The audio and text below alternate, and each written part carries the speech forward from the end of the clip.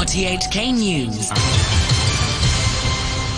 It's 1 o'clock. I'm Kenny Hodgart. The headlines this lunchtime. Beginning a two-day recruitment exercise, Cathay Pacific says its basic salary offer of $9,100 a month for new cabin crew is competitive. The Urban Renewal Authority announces two redevelopment projects aimed at transforming To Kwa Wan. And US media have reported that the FBI has gathered enough evidence to charge Hunter Biden, the president's son, with tax and gun-related crimes. Cathay Pacific says its basic salary offer of $9,100 a month for new cabin crew is competitive. The airline has begun a two-day recruitment exercise as it looks to add to some 6,000 serving flight attendants. The airline says that so long as flight hours return to pre-COVID levels, monthly pay for cabin crew could reach $18,000 when combined with other subsidies. Cathay's in-flight service delivery general manager is Jeanette Mao.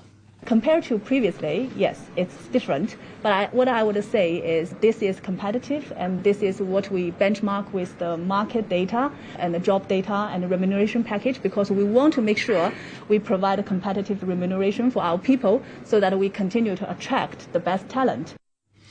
One interviewee, Nicole Chan, said her current pay is similar to what Cathay is offering. She said she'd graduated during the pandemic and now wants to give aviation a shot. It's always been our childhood dream to become a flight attendant, so we just wanted to try it again because previously it was COVID, so there was a lot of layoff and airline industry wasn't that great. So now we finally get to try to become a flight attendant. So we just want to take this as a chance and give it a try.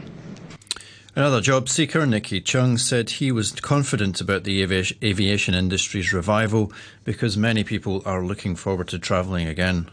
I have faith in the aviation industry because people eventually have to travel. People will be stuck here for 3 years. Even me, I plan to travel in November.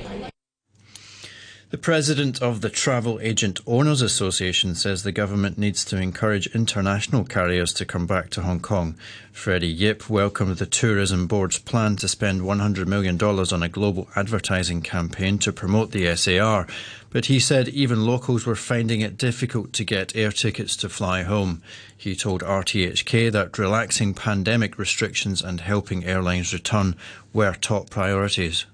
We need to further relax this pandemic control measure to make it 0% first, without any restriction for the tourists coming back to Hong Kong. Number two, with the cost of airlines sending back the fleet back to Hong Kong, need to have some subsidy or some concession, maybe reduce the landing fee, try to encourage and help the foreign carrier back to Hong Kong. The Urban Renewal Authority has announced two redevelopment projects aimed at transforming To Kwa Wan into an area with better connectivity and a more vibrant waterfront. The projects involve tearing down tenements and two industrial buildings, which will affect an estimated 1,500 households and businesses, including 100 ground floor shops. A general manager for the URA, Kelvin Chung, said acquiring industrial units had been tricky in the past and that the authority was exploring new ways of enticing owners to sell their properties. We are facing some owners holding many interests. They are not willing to selling the properties to URA. So we are now reviewing the acquisition policy to acquire such properties and considering an alternative way to allow the owners to participate development. If they are holding not less than a prescribed number of interests, we are considering to allow them to participation. The Director of Broadcasting, Eddie Chung, has pledged to lead RTHK to a better role as a public broadcaster and help the station to deal with challenges amid the evolution of internet technologies. Mr. Chung was appointed to become RTHK's chief in August. Speaking on his first day in the office, he said he was looking forward to working with his team and stressed his role is not a one-man job. We are actually living in a Web 3.0 world, and it is a decentralized world. So it is very important for me to discuss with my team how can we react to the challenges brought by this age of Web 3.0 So we need to be more, conscious of working in a cross-media environment. Overseas, the US media are reporting that the FBI has gathered enough evidence to charge Hunter Biden, the president's son, with tax and gun-related crimes. He's previously denied any financial wrongdoing. The BBC's Gary O'Donoghue in Washington has more. The FBI has been investigating the president's son since 2018 over claims he failed to pay all his taxes on foreign investments and over forms he filled in for the purchase of a handgun. Now it's down to the US attorney in Delaware, a Trump-era appointee, to decide whether to indict Hunter Biden. Opponents have questioned Hunter Biden's work for a Ukrainian gas company while his father was vice president, and over financial dealings in China. The handgun issue is thought to relate to questions on a form which asked about drug addiction. Hunter Biden has acknowledged using crack cocaine. President Biden has taken executive action to pardon all Americans convicted of marijuana possession under federal laws.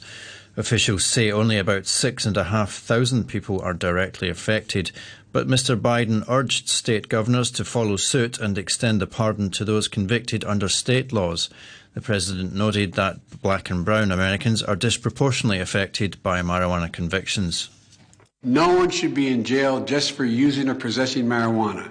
It's already legal in many states, and criminal records for marijuana possession have led to needless barriers to employment, to housing, to educational opportunities. And that's before you address the racial disparities around who suffers the consequences. While white and black and brown people use marijuana at similar rates, black and brown people are arrested, prosecuted, and convicted at disproportionately higher rates.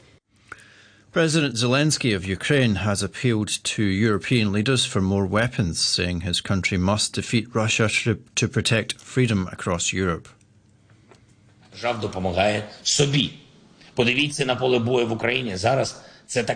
at the battlefield in Ukraine now. It is such an intense war that the absolute majority of states simply would not be able to wage it. And that is why this war must be won now, in Ukraine, so that the Russian fleet cannot block other ports in the Black Sea, the Mediterranean Sea, or any other sea, so that Russian tanks do not advance on Warsaw or again on Prague. Mr. Zelensky was addressing a new forum of 40 nations meeting in the Czech capital, Prague. He warned of Moscow's attempts to sow fear and split European unity. Meanwhile, rescue workers in the Ukrainian city of Zaporizhia are continuing their search for people buried in rubble after Russian missiles hit residential buildings and infrastructure yesterday morning. The United States has confirmed that 2 Russians have crossed the Bering Sea to the Alaskan settlement of St. Lawrence to try to avoid being forced into military service. The BBC's Nomia Iqbal has the details. The 2 men arrived at a beach near an isolated community of about 600 people on St. Lawrence Island. St. Lawrence is about 37 miles from the Russian mainland and is closer to the foreign country than it is to the rest of Alaska.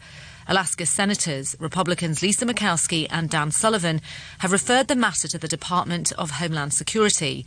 It will now determine whether or not the men will be allowed admission, given the current heightened tensions with Russia. The senators have also called for stronger security in America's Arctic Circle, given Alaska's proximity to Russia. The president of the software giant Microsoft says that following the attacks on the Nord Stream gas pipelines last month, the West needs to be vigilant about the security of undersea cables carrying internet traffic. Brad Smith said cyber defences had held up well in the early months of the war in Ukraine, but warned that with Moscow suffering setbacks on the battlefield, attacks in cyberspace might again escalate. The good news is, at a company like Microsoft, we build in such redundancy that, if one cable or 2 cables go down, we have a third that can sustain all of the necessary network traffic, and then we can repair the first or second. But it is a time when we have to step back and be very mindful. Where are the risks? How do we address them?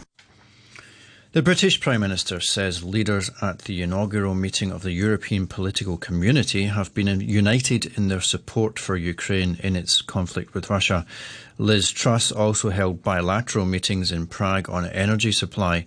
In talks with the French President Emmanuel Macron, she agreed on wider cooperation with France on nuclear development. I work very, very closely with President Macron and the French government, and what we're talking about is how the UK and France can work more closely together to build more nuclear power stations and to make sure that both countries have energy security in the future.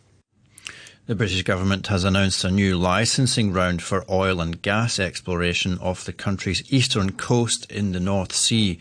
As many as 100 licences will be awarded. Britain's business secretary said using oil and gas produced within the UK would have a lower carbon footprint than importing it from abroad. To sport, and in football's Europa League, Manchester United survived a scare in Cyprus. They fell behind to Omonia Nicosia before 2 goals from Marcus Rashford secured a 3-2 victory. Arsenal had a much easier time. The Gunners breezed past Bodo Glimt 3-0 at home. Watching at the Emirates was the BBC's Mike Williams. Arsenal made it 2 wins from 2 in the Europa League with a very comfortable victory over the Norwegian champions Bodo Glimt. Eddie Nketiah slotted home the first after Kieran Tierney's shot crashed off the post. Defender Rob Holding then headed in a rare goal for Arsenal's second 4 minutes later to make it 2-0 at half-time.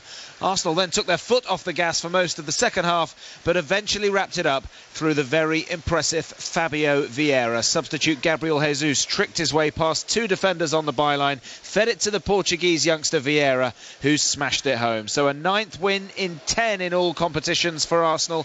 Next up for Mikel Arteta's side, it's Liverpool back here at the Emirates on Sunday in the Premier League. Elsewhere in the Europa League, PSV thrashed FC Zurich 5-1 in Switzerland. Real Betis were 2-1 winners at Romo. In the Conference League, West Ham beat Anderlecht 1-0. Fiorentina won 3-0 at Hearts. Manchester City's Kyle Walker has undergone successful surgery on a groin injury, but there's now concern that the England defender could miss the World Cup. Walker was substituted 41 minutes into City's 6-3 victory over rivals Manchester United on Sunday.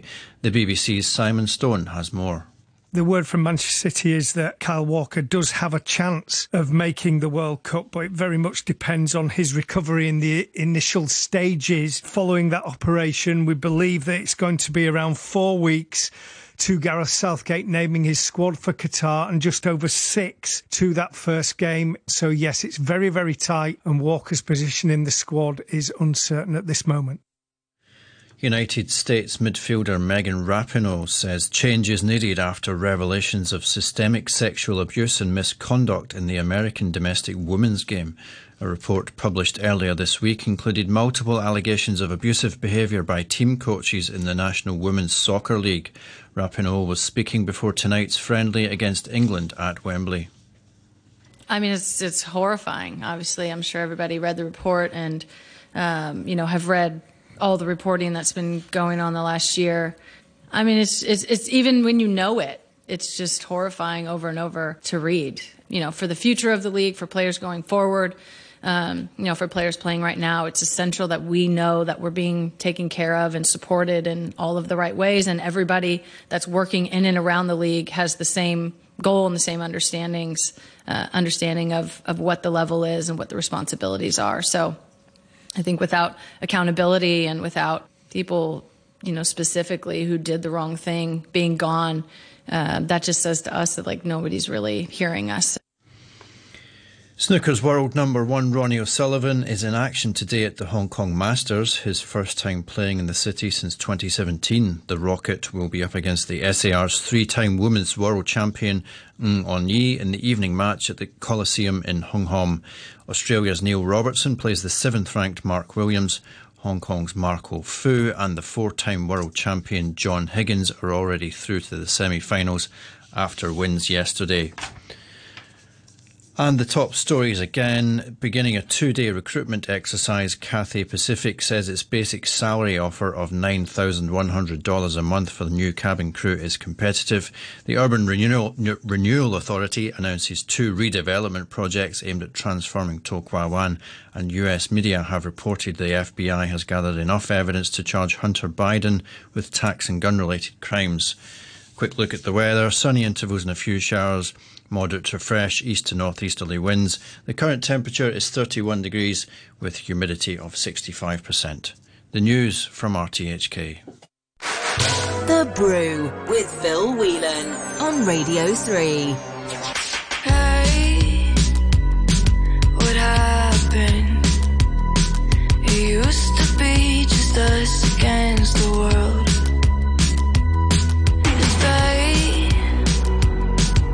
Have it. Somewhere along the way we took a turn.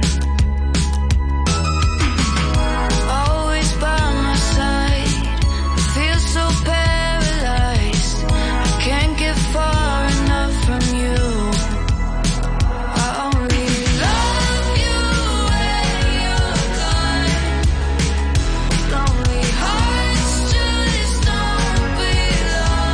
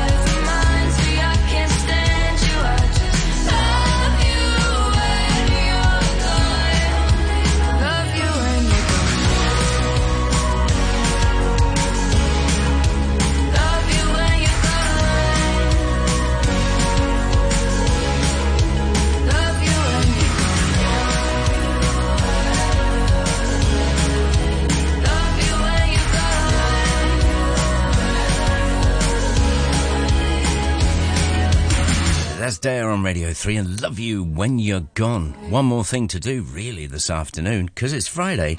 That means we're going to be saying hi to Danny Hicks for this week's Sports and All in just a few minutes from now. So on the list today, we've got F1 with the Japanese Grand Prix. Last night's footy results, a look ahead to the weekend, golf's controversial Live Series, which has its first Asian event in Thailand starting today, and of course, the snooker in Hong Kong too. That will be at about 25 past. Also, we'll be on Facebook Live, of course. That's where we'd love to hear from you. Opinions and questions, all welcome. It's Radio 3, and this is The Brew.